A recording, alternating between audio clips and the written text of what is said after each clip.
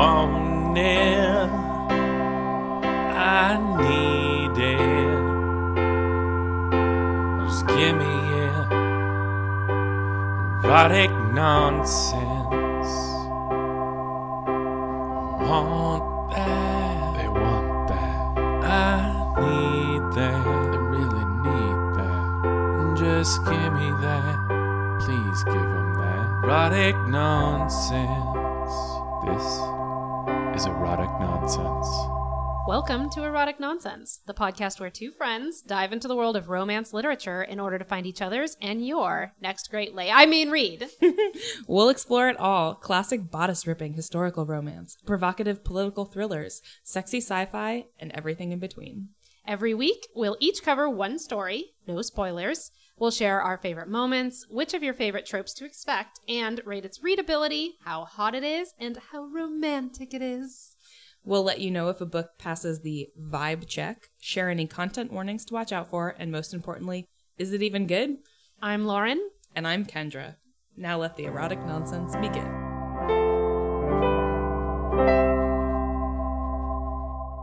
Hello. Hi. How are you doing? I'm pretty good. How are you? I'm good. Other than feeling kind of rushed tonight, we talked about a little bit, I'm good. I think I thought today was going to be kind of a chill day, and then it ended up being completely hectic, and that's why I'm feel all over the place. Mm-hmm. But yeah, how are you?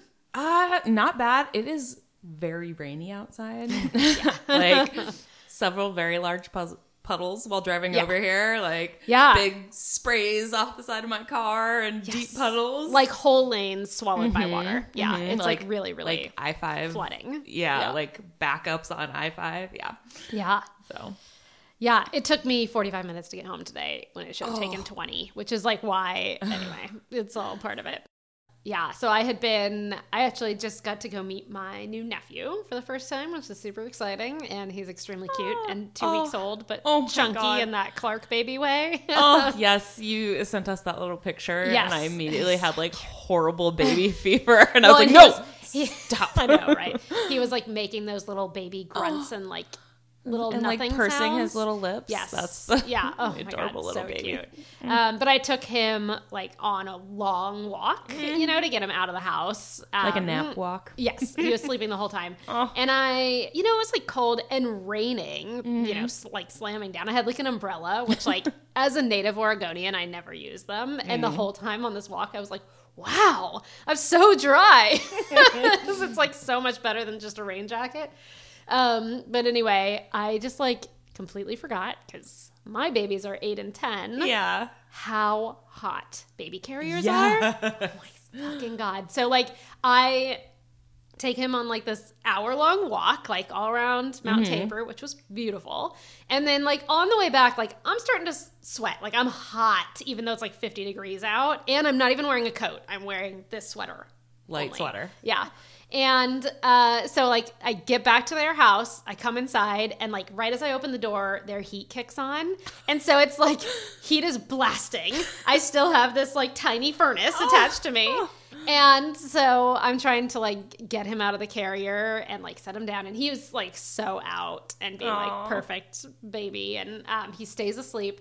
And I had sweat all the way through my white tank top that was under, it was sopping wet. And I was the outline of a baby with yes, I mean it was the outline of the carrier anyway, so it was just from boobs to belly button, just absolutely soaking wet. Yes, that's funny. Yeah. We have a photo of Chris after carrying Maggie in a carrier, and a hot summer day, and it's the perfect baby outline with feet and everything. I totally took a picture of it. Yes. No, I was so at first I was I'm going to leave him in the carrier so he stays asleep. So I was trying to get my sweater out from under the carrier and anyway, I actually kind of succeeded at that. It was hanging out the back. But I was just still fucking dying. I was so hot. So I had to take him off also. But anyway, yeah, it's just funny, like those little details that you forget. Mm-hmm. And we were like walking,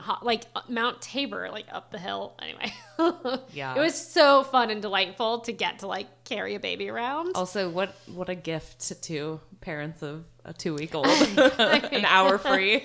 Yeah. No, I mean.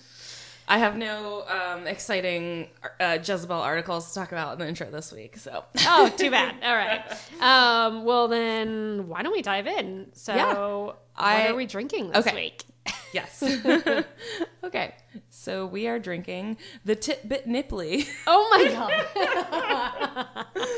God. We'll get into the why when I get to my deep dive. But it's basically a slippery nipple. Nice. So it's 1/2 ounce Irish cream and 1/2 ounce Sambuca. The Sambuca goes on the bottom. Supposedly this creates a lovely layered shot drink. But we made them and they kind of mixed together, but it was still tasty. The Sambuca is anise liqueur. So it's kind of, And apparently it has elderflower in it, which I did not know. Which I am now obsessed with elderflower. It smells so good. Yes. Very floral. So, yeah. Anyway. Very tasty. Okay. And should we take a break and I'll get into my book? Sounds like a plan.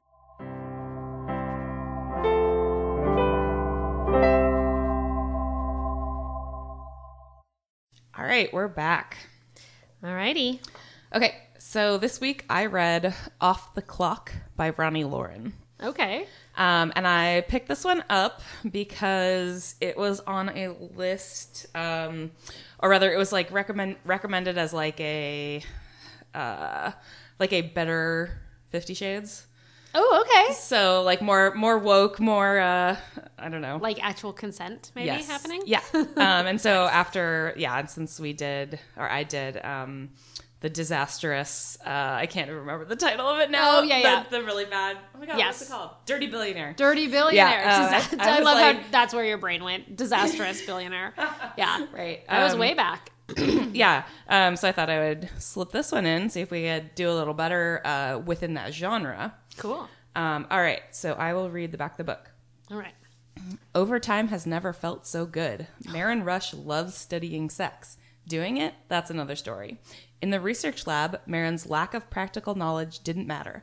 But now that she's landed a job at The Grove, a high-end experimental sex therapy institute, she can't ignore the fact that the person most in need of sexual healing may be her.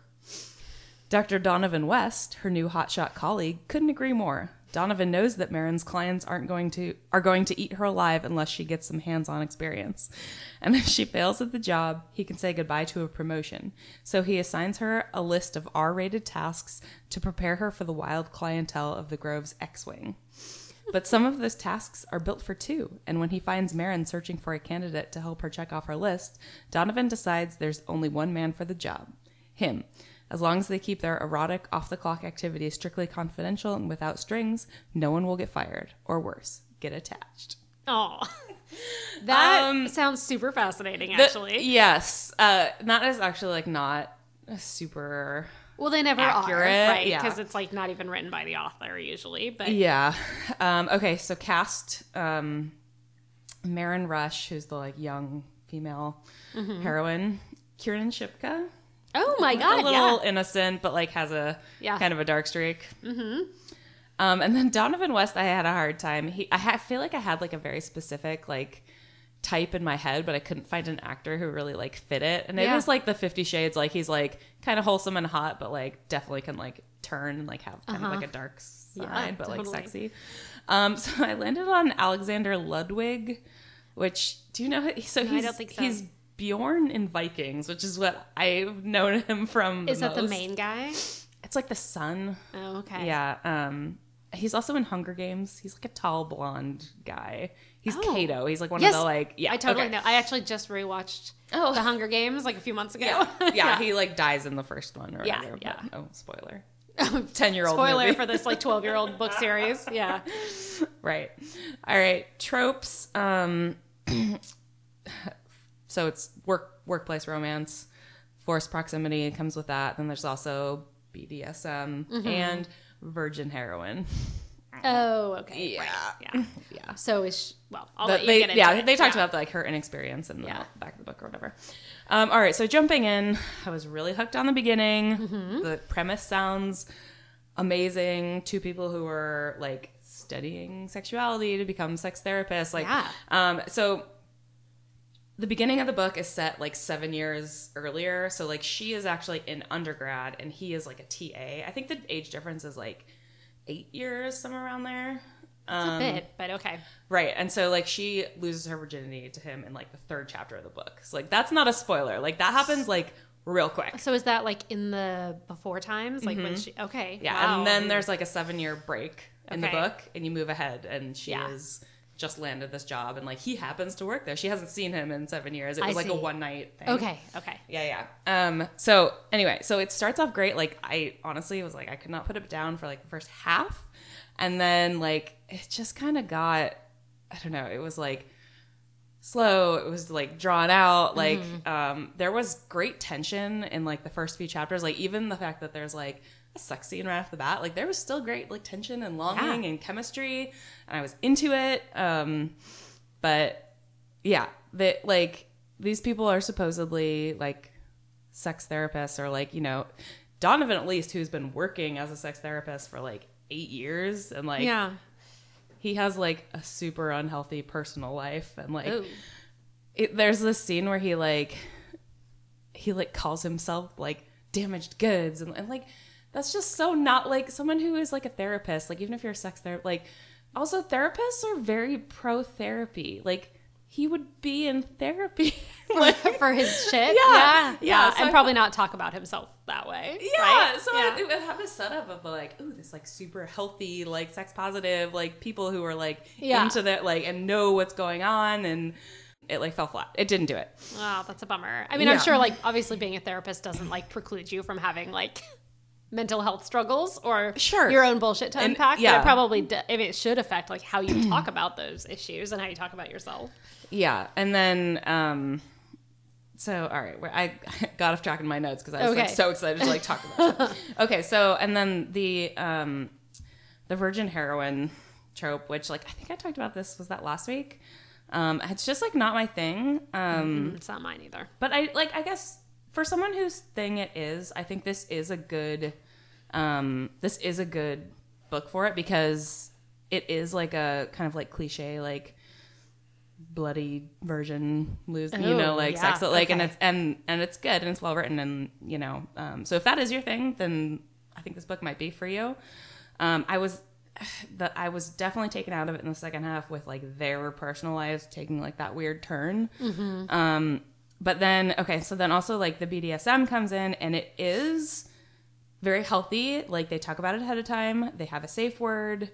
They have ground rules. They have, they actually also have like a time limit for their relationship. So it's like, it's set up like they want to, Marin's whole thing is like she wants experience because she's very inexperienced, but she's a sex therapist, so she wants to like know what she's talking about, I guess, although that part whether that's actually necessary, right? That's a conversation. Yeah. Okay. So that part, yes. And again, if that's your thing, I think I'm realizing this is not really my jam, but I think if these tropes are for you, then I think you would like this book. It is a little long, but it gets there, and I did like the ending. It wrapped up nicely, and the sex scenes are great. There is one like disclaimer that I just want to say, that you should not use an open wine bottle as a dildo. Like, oh my god. Like you'd probably be fine, but there's just like a lot of risks there. Like that's terrifying. Infection, like it could also break. Like, that's like, what I would be afraid of. Get some body safe sex toy. Like they make sex toys in the shape of a bottle. They make glass sex toys that are like tempered and you know. Oh yeah. So anyway, I just had to throw that in there because I remember reading that scene and I was like, what now? Was it like a wine bottle they had drunk the wine from that night? Yeah. Oh boy. Yeah. There's more. I'm not gonna spoil the rest of that scene, but Yeah, they're like the hot and heavy sex scenes for sure, like throughout the entire book, and and somehow still tension and great chemistry. Like the characters were, I liked both of the characters as dual perspective. Yeah, besides their sort of like lack of ability to do mental health for themselves. But I mean, I guess that maybe like that would just have been too boring of a book. You know, yeah, you needed two healthy, well-adjusted people. Maybe you need like some drama. Yeah. Anyway, all right, I'm moving on to ratings. Okay. So readability, I went with like a 3.5. Okay. First half great, second half slow. Hotness 4, definitely up there. Romance actually 3.5. It's right. Overall 3.5. Okay. Content warnings, death of a parent or parents of both main characters, alcoholism, and then consensual BDSM. Yeah. Vibe check, I think yes, it's definitely like, I'm pretty sure all the characters are white. There's not a lot of talk about diversity or anything. But I'd say in general, yes, passes the vibe check. Cool. All right, favorite line. This is like a passage. It's a little long. All right, no, go for it. All right. So did it work for you? The question jumped out before she could stop it. He peered up at that, surprised there at first, but then something else flashed in those blue eyes. Wariness. Well, I have no interest in forcing myself on anyone, if that's what you mean. That's not what I asked. Marin didn't know where her boldness was coming from. Maybe knowing this was her last night with him was making her daring. Or maybe she was still thinking about the alternative he'd suggested to drinking the night away. You want me to listen to it and tell you what I think? Obviously, I don't want some guy to rape me. He coughed and ran a hand over the back of his neck. Sorry, you're right. I'm asking for all this personal honesty from you, and you've given it. I'd be an asshole if I'm not willing to do the same. He straightened the papers on his desk. The scenario worked for me. Rape isn't a turn-on, obviously, but a woman consenting to playing that game, to letting it get kind of rough, that could be hot. Okay. So I that was like kind of like the setup when I was like, oh, they are going to be a BDSM territory. Wow. Like, yeah, they're really getting then, into it. Yeah, and like I don't know, I thought it was like they're talking about it, like they're like they're saying the R word, right? Like they're bringing it up, like that's not what this is. The consensual word is there, you know, like This is definitely like I feel like this is like a niche. Mm-hmm. It's a like you wouldn't want just anyone to pick it up without like there's definitely like a content warning there. Like it just I don't know. You never want to be like surprised by the R word, you know? Yeah. Right. Well, and then I mean that's like Dirty Billionaire. It was this, but without the talk about it, without the like safe word, with that. So and I was like shocked and appalled that was like existing in the world without some kind of like warning, and wasn't like 25 years old. Yes, exactly. Yeah. Anyway. Yeah. Did this book have a content warning at the beginning? No. Yeah. Not like the last one. Because I feel like it's not like super laid out in the back of book. Yeah, no, they definitely don't. Like they don't. Yeah, they don't like provide a trigger warning. No. Interesting. What year was it published? I think it's 2016. Oh, okay. So anyway.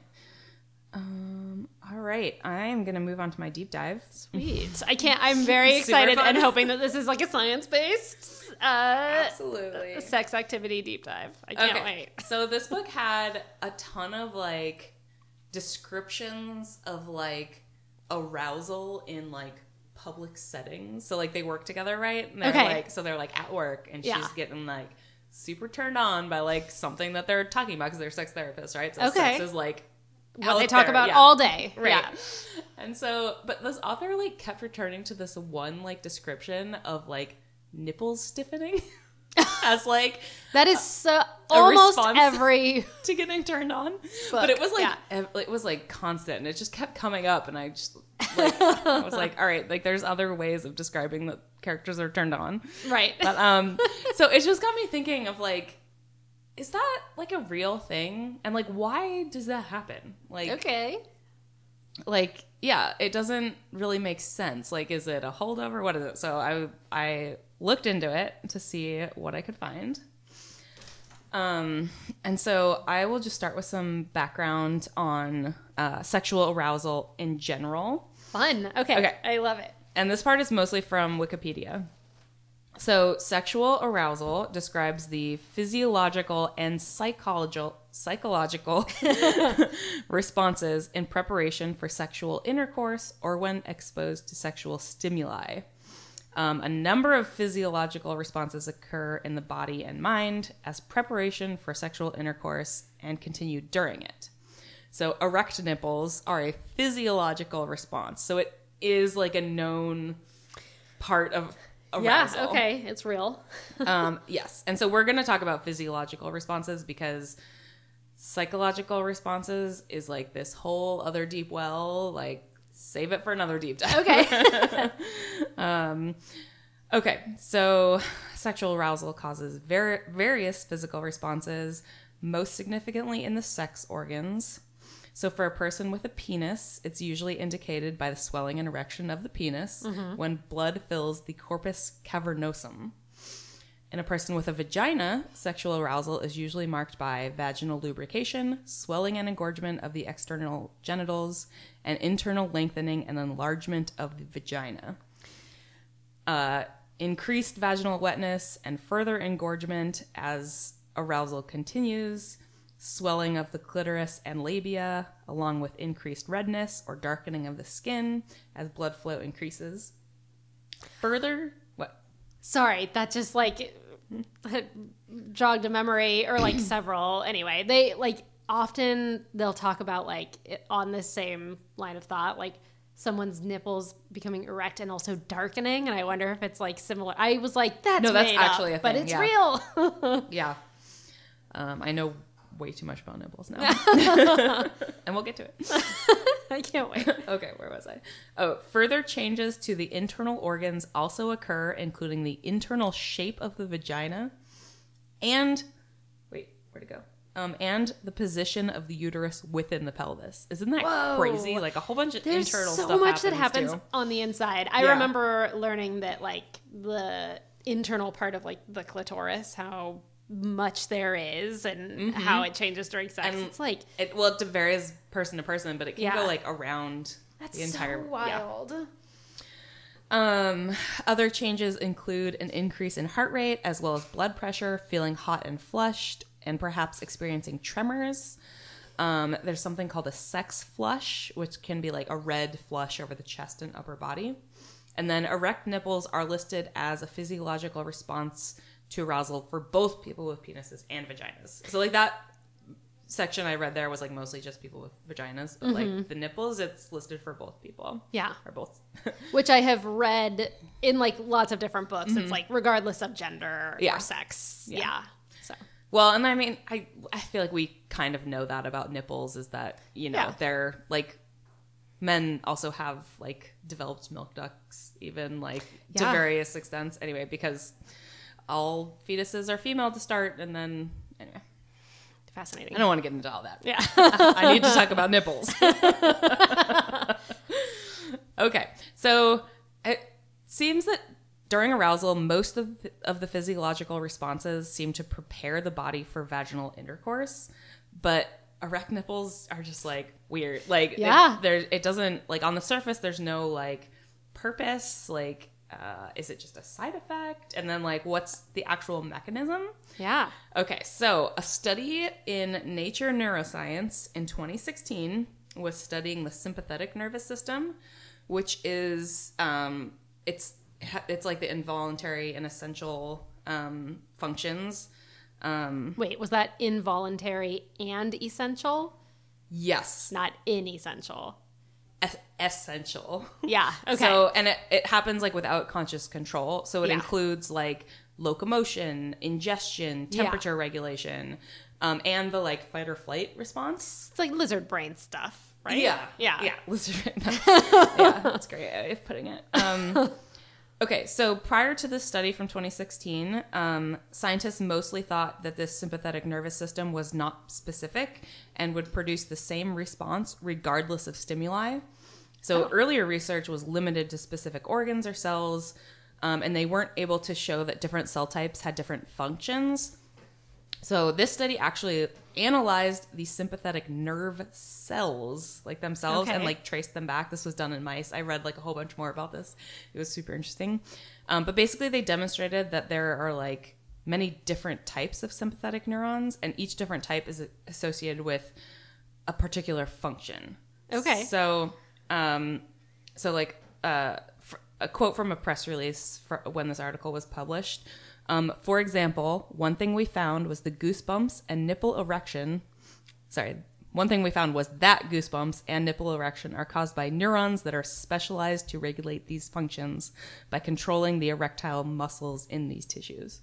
So it's like a specific neuron that like makes your nipples erect. That's so funny to think about, that we like have a neuron. Yeah, that's like and pathway that's like just for that. Yeah. Do you like imagine it like what is that movie with Amy Poehler, the like little kids emotions? Oh, Inside Out. Yes. That movie makes me fucking bawl so hard every time. Yeah. But yeah, I kind of like imagine the brain like that now. It's totally. Like a little person in there. It's like erect nipples. And there's like a little line of neurons waiting. They're like, that's me. Yeah. That's so funny. It totally does make sense though that, and this is what my guess would be like erect nipples are kind of like a side effect of goosebumps, or like they happen at the same time, right? Because it's just like one big goosebump. Okay, so we kind of answered the like how nipples get erect, but we don't really know why still. So there's like some information out there about like a possible evolutionary purposes of erect nipples. And first of all, erect nipples are essential for breastfeeding. Okay. A baby's suckling reflex is triggered when the nipple, or like a bottle nipple, hits the roof of their mouth. So basically, it's essential for getting a good latch and successful breastfeeding. So that there is an evolutionary purpose for that, but that is not related to reproduction. Yeah. Or arousal. But nipples also get erect when it's cold outside. So that also doesn't really seem to have a clear purpose. But there's a theory, and that is that the neurons, so they discovered one that does nipple erection, but then also one that does goosebumps. And like goosebumps has to do with your hair raising on end. Yes. Which is... like a fear response. Yes. Yeah. Where'd it go? Oh, yeah. So, like, that's in response to danger. Like, puffed up hair makes us look bigger to scare off predators, like a cat puffing up its tail or a dog's Well, that's what I wondered. I was like, I wonder if there's some, like, evolutionary holdover where, like, somewhere, like, on a stop along the way to humanhood, maybe there was, like, some iteration of humans that, like, liked to look bigger when they were getting it on. When they were getting it on. Yeah. Yeah. Right. So anyway, because you think about like all the birds that have like their mating dances, or they like make their feathers all big. Yeah. Well, and so like it is all about this sympathetic system, which is like you said, lizard brain. Yeah. So like, there are separate neurons, like they said that one does each, but like it's possible that they kind of like respond to each other's a little bit. So like maybe it's just slightly related. Yeah. Which all right. I lost my place again. No, sorry. It's all right. Anyway, so like the possible other explanation is that it is a vestigial trait, like we talked about, like an evolutionary holdover. I love to theorize wildly about why that might be. Yeah. And so basically, it actually is still an unknown. Yeah. But there's lots of theories, and like again, like the lizard brain stuff, like it does make sense that lizard brain stuff would be associated with arousal and reproduction, because that absolutely would be an evolutionary benefit, benefits. Anyway, so there are other actual non-genital peripheral mechanisms, which it's nipple erections are one of these, like it's a physiological response to arousal. So the other ones are salivation, sweating, and cutaneous vasodilation. So like those also like don't really seem to be related to preparation for vaginal intercourse. But salivation. It's funny because it also has like a it's like a sort of, I mean, it's also happening like in your vaginal canal, right? Yeah. So it's Yeah, like I mean, same maybe that's the idea, explanation, but I've yeah. never noticed it myself before, salivating. Although mucus that's is mucus, definitely, yeah. right? Well, you get like a runny nose at the same time. No, that is something that like comes up in goofy descriptions of like sex or people getting horny in romance novels, like that they're salivating. Yeah, and I'm always like, salivating, that's yeah. not real. Yeah. Well, that was like kind of what I was like nipples getting hard. Like, I don't know. That was like, stop. Like, explain it some other way. Anyway, but yeah, that this felt long as I was writing it, but that's actually all I have. And like, I came across like a lot of kind of other stuff while doing this research that I'm kind of like adding to my list of future deep dives, like stuff that like talks about like exactly what happens during orgasms. Oh my god, that would be like, so fascinating. There's such a wide range of experience that people report and have tracked, and there's like lots of different interesting ways that people have studied them in the past. So anyway, future episodes. Super cool. I can't wait to get into it. Yeah, I think I realized that I just need to do science for like every deep dive. I get way more into it. It's so fun. It's like, I mean, don't get taught any of this in school, right? And no, yeah. It's just fascinating to think about it, like why it all happens. Yeah. I would love to hear more of this. That's like a good poll for when you like don't have a good deep dive option too, for like any. Yeah. Awesome. Good job. Oh, thanks. I loved that. I wonder how many times you said erect nipples. I know. I also had to say penis several times. Yeah. And I kept a straight face because I'm a professional. Was it hard for you? All right. Well, really good job. All right. Should we take a quick break? Yeah. Cool.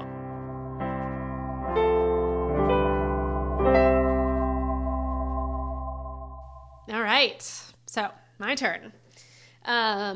This week, I read Slippery Creatures by K.J. Charles. Ooh, slippery. Which isn't what it sounds like. It's definitely not like a paranormal romance about eels or something. No, it's actually it's a super fun romance novel told in the style of golden era pulp fiction. So it's basically like a mystery and a romance together. It's just totally my jam. That sounds amazing. Okay. I'll start us off with the back of the book. Will Darling came back from the Great War with a few scars, a lot of medals, and no idea what to do next. Inheriting his uncle's chaotic secondhand bookshop is a blessing, until strange visitors start making threats. First, a criminal gang, then the War Office, both telling Will to give them the information they want or else. Will has no idea what that information is and nobody to turn to until Kim Secretan, charming, cultured, oddly attractive, steps in to offer help. As Kim and Will try to find answers and outrun trouble, mutual desire grows along with the danger. And then Will discovers the truth about Kim, his identity, his past, his real intentions. Enraged and betrayed, Will never wants to see him again. But Will possesses knowledge that could cost thousands of lives. Enemies are closing in on him from all sides, and Kim is the only man who can help. A 1920s male-male romance trilogy in the spirit of golden age pulp fiction is the like last line on the back of book. Okay. How did you find this one? Did you say it already? I didn't say that. Okay. And I don't remember. I think I saw it like just on Goodreads, like suggested from another book I'd read or something. I've never read anything else by this author. And actually, I didn't even think to check whether she is American or British. This takes place in London. Okay, so the cast. Did you watch Downton Abbey? Of course. Okay. I have Alan Leach as Will, so he's Branson. Okay. Yeah, the driver. And Matthew Good as Kim. So Matthew Good actually is in Downton, but not till much later. He's like Mary's second husband, and so like he's in the movie. But he's also in like a million other things. Matthew Good is like a huge British actor. He's like tall and willowy and very like sparkling wit, charming. Like I'm pretty sure I know who you're talking about. Yeah. Anyway, and you can see them interact in the later seasons and in the movie of Downton Abbey. They become like best buddies. So amazing. Yeah. Okay, so Will is our like World War II or World War I, veteran, and he's like, he's like stocky and tough, and he comes from a lower class background. And Kim, who goes by Kim, but whose actual name was Arthur, I think, or something more traditional, is an upper class son of a marquess, and he did not fight in the war. Anyway, we'll get more into that. But so main tropes, really just like forced proximity. I wanted to say enemies to lovers, but that's not really it, because they're never really like they're like lovers before they're enemies, and then they're briefly enemies, and then back to it's like it's messy. Love-hate relationship? I mean, a little bit. Like, they are obviously in love, but also Kim's a real slippery creature. So that's the title of the book. Whoa. Okay, so overall thoughts, I fucking loved it. It's like just hit like all my sweet spots. So had all the things I loved. It's like sparkling chemistry between the leads and great banter between all the characters. Like, the dialogue is just excellent, and like it's fast paced. It has hot and frequent sex scenes, and then it has this amazing plot with twists and turns and surprises, and like it was just like my favorite kind of like rollicking good time. And it did what I really love, which is that it like held back secrets until the end, but it didn't let you know it was holding them back. Because it drives me fucking crazy when there's like, especially when it's like a male love interest with a female lead, and the man's like, I can't tell her my secret. My secret is so serious. It'll ruin everything for both of us. I'm doing her a favor. I'm protecting her. A secret, yeah. Ugh, I hate that. And so this was like, there were secrets, but it was like unexpected. Like, just, it was like twists and, exciting surprises. And so it just was like, it was so fun the whole way through. Okay. And so this is actually the first time that I have listened to an audiobook of a romance novel instead of read the physical copy. Yeah. So I have like a thing of like, I don't really like reading like ebooks. I have a like 10-year-old Kindle, and I tried to download this on that actually, and I couldn't find it. And I didn't like no one had this book available in person. So I was like, all right, well, I'll just download the audiobook. I'm kind of short on time this week anyway. It'll be great.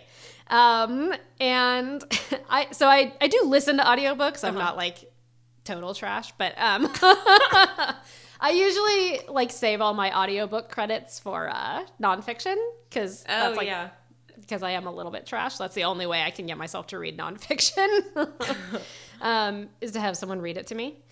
But anyway, so I downloaded the audiobook of this one, and the narrator is like an older British gentleman with like a really posh accent, and it was just like such a wild experience to have that voice reading me like explicit sex scenes. I've definitely, like, several of the books that we've talked about this season were audiobooks, and I like really dislike a male narrator. Well, when you have two male leads, I think it works. That's true. But, okay, yes, and the reason being, I really dislike a male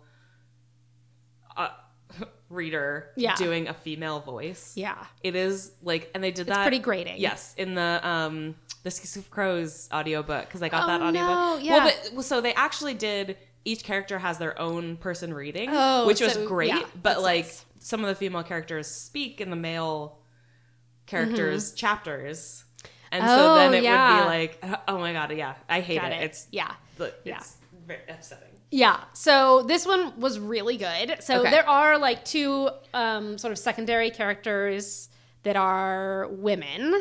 And he does a good job on them too. Okay, they don't have a whole lot of speaking lines, but like it's, just because like in a romance novel, obviously there's like, it's almost all the two leads. Okay. But no, it was delightful. I mean, the only thing is that like his voice for Kim was like so prim, and that didn't feel quite right to me. I kind of thought he would be more like, I don't know, more like Matthew Good, like a little bit wittier and less sort of like uptight sounding. A little less like restrained.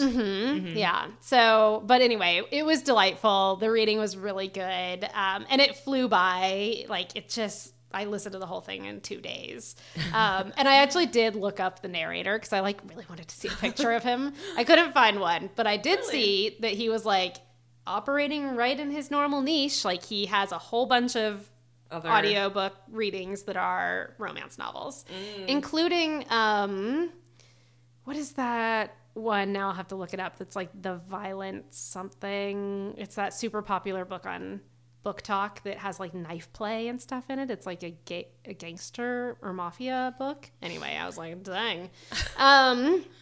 But yeah, so I just thought that was like a hilarious aside. But the leads are both great. Will and Kim, they're amazing. This one is a single point of view, so we only get it from Will's side. I feel like lately I've been like preferring that. Like sometimes it's like when you get it from both points of view, it ends up being like more frustrating because you like know that they're both like thinking the same thing but not talking to each other. Totally. Whereas when you get it from one person, it's more of like it's more of a real experience. I don't know. Yes. No, I think so too. And I like, especially when you've got a book that's like relying a lot on mystery and like plot and stuff, like you have to have more things hidden, you know? And especially when you've got like a character whose motivations you and the main character are like very unsure of, like you couldn't get in their head or the whole thing would be ruined, right? Yeah. Yeah. So that totally made sense to me. But I loved Will, our narrator, who he's like super smart and like accomplished, right? Like he comes home from World War I. With like all these medals, and he's like a decorated soldier, but he comes home like super pissed and like hating war and that it happens at all.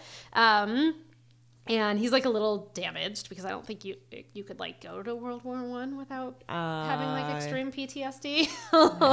PTSD from like watching movies about World War I. Trench warfare is not it. So he's like a little rough around the edges. He's uneducated, you know, but he's like super, super smart and like, you know, also just sick of everyone's shit, which is my favorite thing in any character. And, you know, so people around him are like constantly trying to take advantage and treating him like he's a big dummy, and he's like so exhausted by all of it and pissed off. And he's just like got a great like anti-authoritarian streak in him already. Like I feel like that's a very like post World War I, like everyone was just at war and like seeing all this like horrible thing and all these like horrible things, and then they come back and like this whole like existing class structure and whatever just seems so like this is bullshit, arbitrary and bullshit. And there was like a huge rebellion. So like that seems so like fitting. Like I feel like they get into that in Downton Abbey for sure, and that's like I mean yeah totally. And I think also like to read a book like this right now, you know, that has like a great anti-establishment vibe. The whole book has it too. Like it's not like Will's our narrator and it's told from his point of view, but like all the hero characters in it are like anti-establishment, and it's just fun. That was fun, yeah. So Kim, whose last name is Secretan, which I think is hilarious. It like looks like secret. I'm like very on the nose. So charming, like alluring, and that sort of really upper class, like sparkling wit kind of, maybe I'm a little bit better than everyone else kind of way. And like, you know, clearly is like his own worst enemy and like has some trouble being genuinely open and vulnerable with people. You know, he's just like he's so cute. And anyway, their relationship is so cute. Like I just was rooting for them the whole time. And then Kim has a fiance, a female fiance, because this is 1920s England, whose name is Phoebe. And I'm pretty sure we're going to learn more about her in the future books, but like their marriage is obviously a marriage of convenience. Like Kim is gay, and I'm almost certain that Phoebe is also gay because she definitely is showing signs of being interested in Will's best friend, who is also a woman.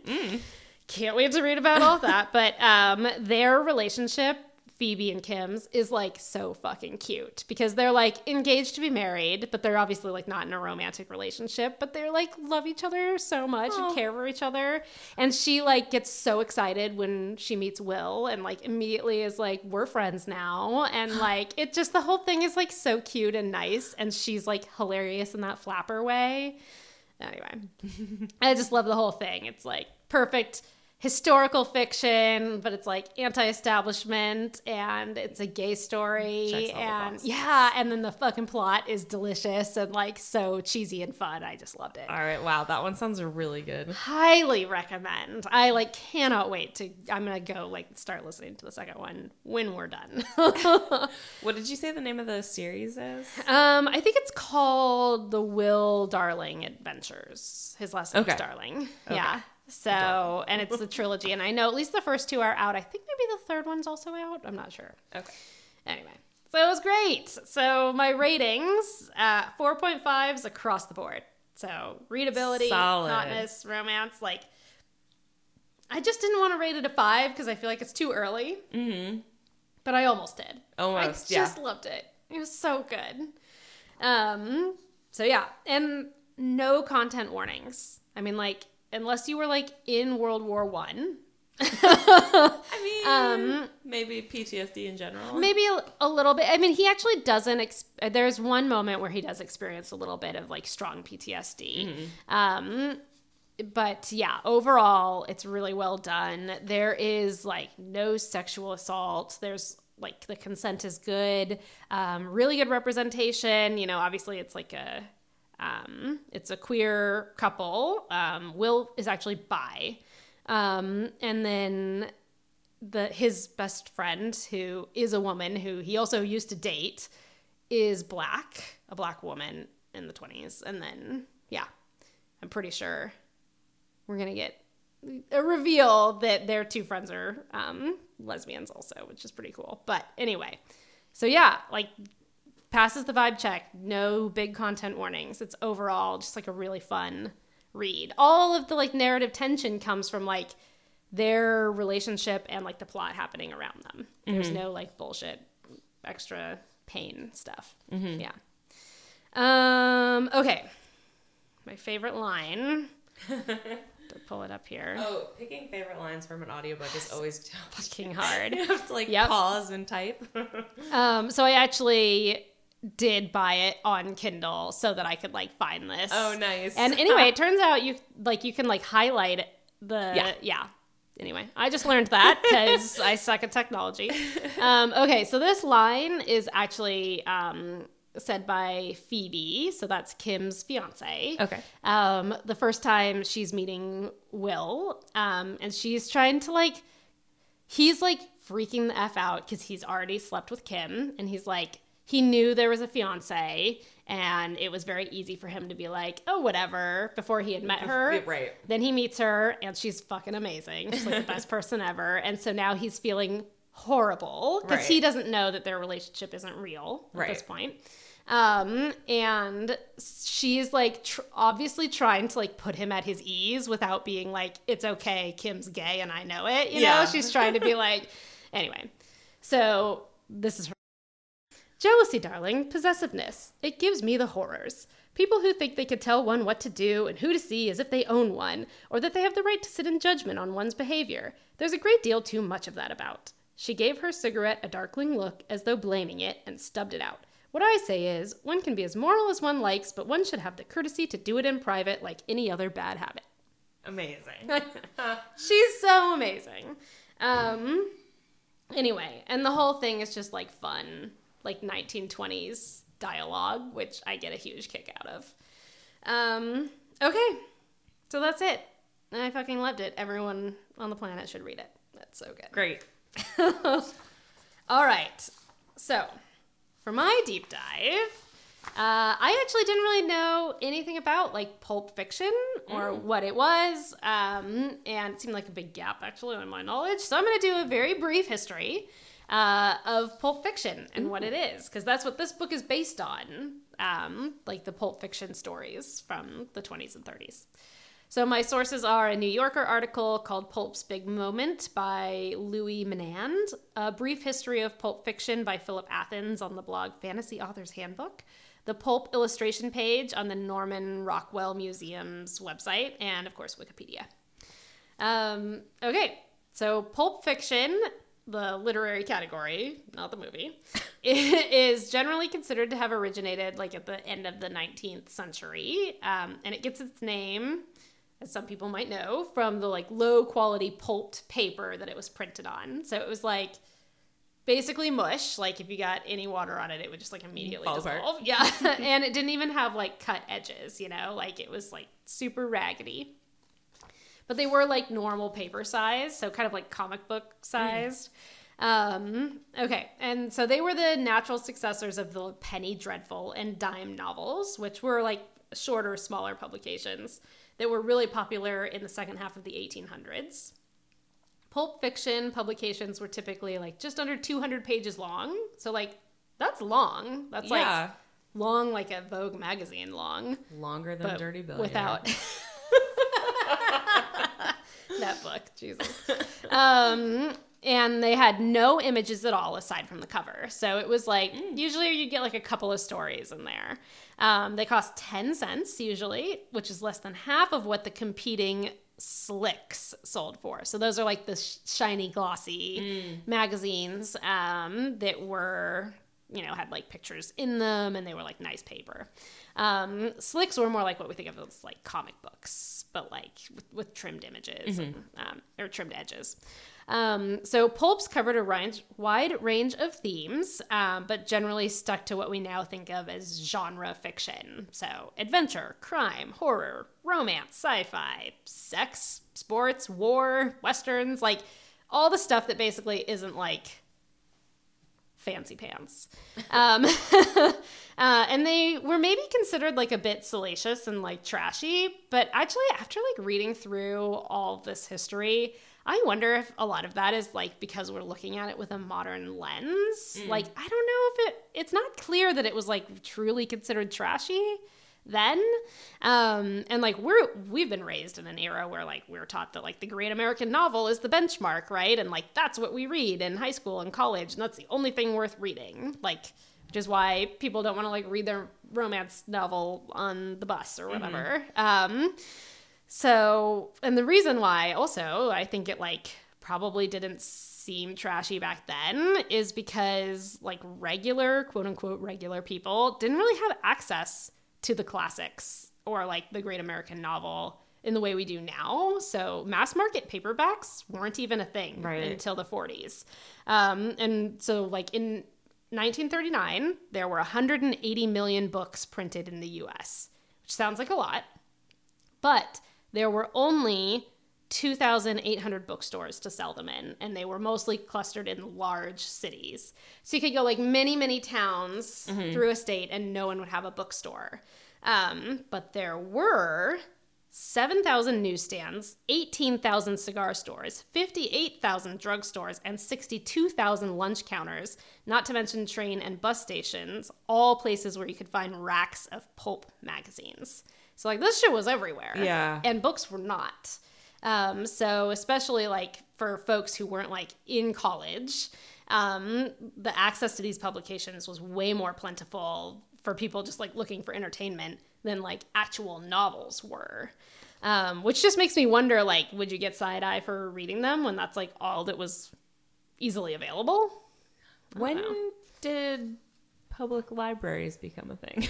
That's a good question. I don't know. I mean, I'm sure, I think they've been a thing for a long time, but to the like extent that, you know, that they are now, probably like mid-century, because there were like traveling libraries before that, and like, or you'd have a library that served like many towns. And I wonder like what libraries had in... And they were also probably like, you know, mostly in large cities and close to universities and whatever. And I'm sure that like that what you had access to at the public library was not the same as what it is now, because the government was not always so like generous with what they wanted their public to read. Of course. So that's interesting. We should do that on another deep dive someday. So anyway, pulp started to fall out of fashion like really rapidly as we approached mid-century, probably due to several factors, including the like sudden and huge growth of the paperback novel industry, comic book industry, and a general shift towards conservatism that followed World War II, which took a very dim view of the like lurid cover art and literally spicy content of pulp fiction. I looked up a bunch of covers and so many of them are just like spicy this, like spicy Western. They didn't like put some cayenne pepper in the pulp, paper right? pulp. No, I think it was a different kind of spicy, which is funny because now spicy is like everyone's favorite way of describing like how much sex is in a romance novel. Anyway, so I did look up some of the covers that they published like in the golden age of the 20s and 30s, and they are like definitely not scandalous. Like there's a lot of like almost bare-chested women and men, and everyone looks like real oiled up, and like they're definitely like sexy looking, you know. And that kind of thing did not fly so much once we kind of got to the 1950s. And like the covers are just fun. I thought maybe I'll put some like in our Instagram post for this episode because they're just goofy as hell. There's like funny monsters chasing half-naked women or men, like, and like tons of like space. Like, I mean, it's just like half-naked people everywhere. Like half-naked people going to space, half-naked people in the American West, half-naked people running from monsters in New York City. Like, they're just so goofy. So yeah, that's it. They were just like super popular, like the only thing people read for like 50 years, and then they were gone. They were gone. Yeah. I wonder if there's like a modern day equivalent. I mean, there's like, because there's lots of books that are like straight to paperback or, you know, like only digital now. Did you ever, when I was a kid, I remember my mom reading those mystery books that were like there was like a cat in them. And there was a book for every letter of the alphabet. No. Like, anyway, it was just, they're definitely, so there is like a newer, I didn't write any of this down for the deep dive, but I did see there's like a newer movement towards like pulp fiction again. And so you will see some books marketed that way. Yeah. But I think that it never really went away. It's just that the medium changed. Yeah. Or just evolved. Yeah. You know, no, totally. And so there are like tons of goofy, well, I mean, like most of these books that we read are straight to paperback, you know, like even the like fancy ones. But yeah, there's lots of goofy shit out there. Some, you know, and has been forever. Yeah. Anyway, that was great. That's interesting. I didn't know very much about that either. Yeah, no, me neither. So that was kind of fun, and I also didn't realize that how limited the access to like paperback books was. Yeah, that's something I don't think about either. Yeah, we're so lucky to be alive. No, literally, it's cool. Well, this is our last episode. Last episode for season 1. I know. So, any final thoughts? Oh my god. Conclusions?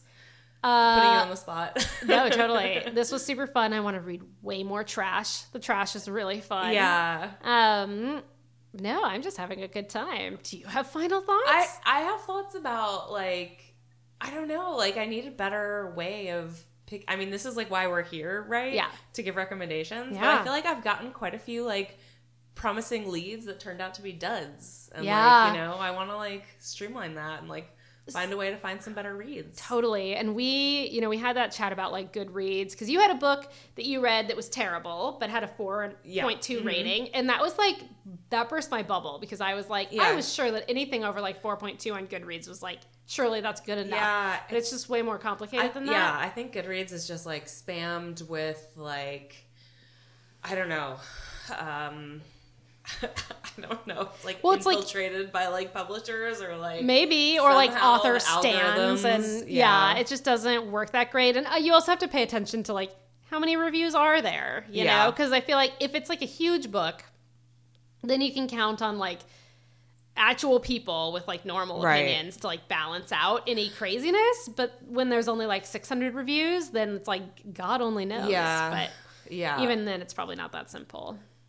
Right. Well, then the other side of that is like, maybe I'm just really picky, I mean, know, which I think I am, and that's fine. Nothing like, wrong with that. Yeah. Yeah. I'm like, they're a particular type of romance fan where like, I actually need like a realistic romance, which is like actually like a lot of the romance genre maybe isn't. Yeah. So like that's my thing, which I tried to do with the review tonight of being like, this isn't my thing, but if it is your thing, then like, and I tried to look at it through that lens. Yeah. But yeah, I mean, I definitely don't. Well, I don't know. I guess it depends on what you mean by realistic. I do like the relationship to feel like reasonably natural, but then I also love it to be like not a realistic storyline at all. You know, I love like all the plot bullshit, there's very specific things that have to be realistic for me. Yeah. Which actually I think is why I like the fantasy ones, because like it's like art, like my reality or whatever is like already suspended enough that I don't have to like totally. Some of the like modern or like contemporary books are like really rough for me because I'm like, this does not because it feels too much like real life, so then you expect like all your real life rules to apply to it. Yeah. That makes sense. Totally.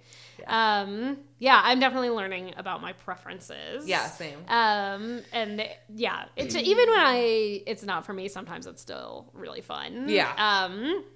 But yeah, and you know, I think that like we'll take a few weeks off and maybe do some like refining and like see what's working for us, and we would love to hear from our listeners if you guys have thoughts. Find us on Instagram. And I did start a TikTok for us. Oh, good. So look for that coming. Okay.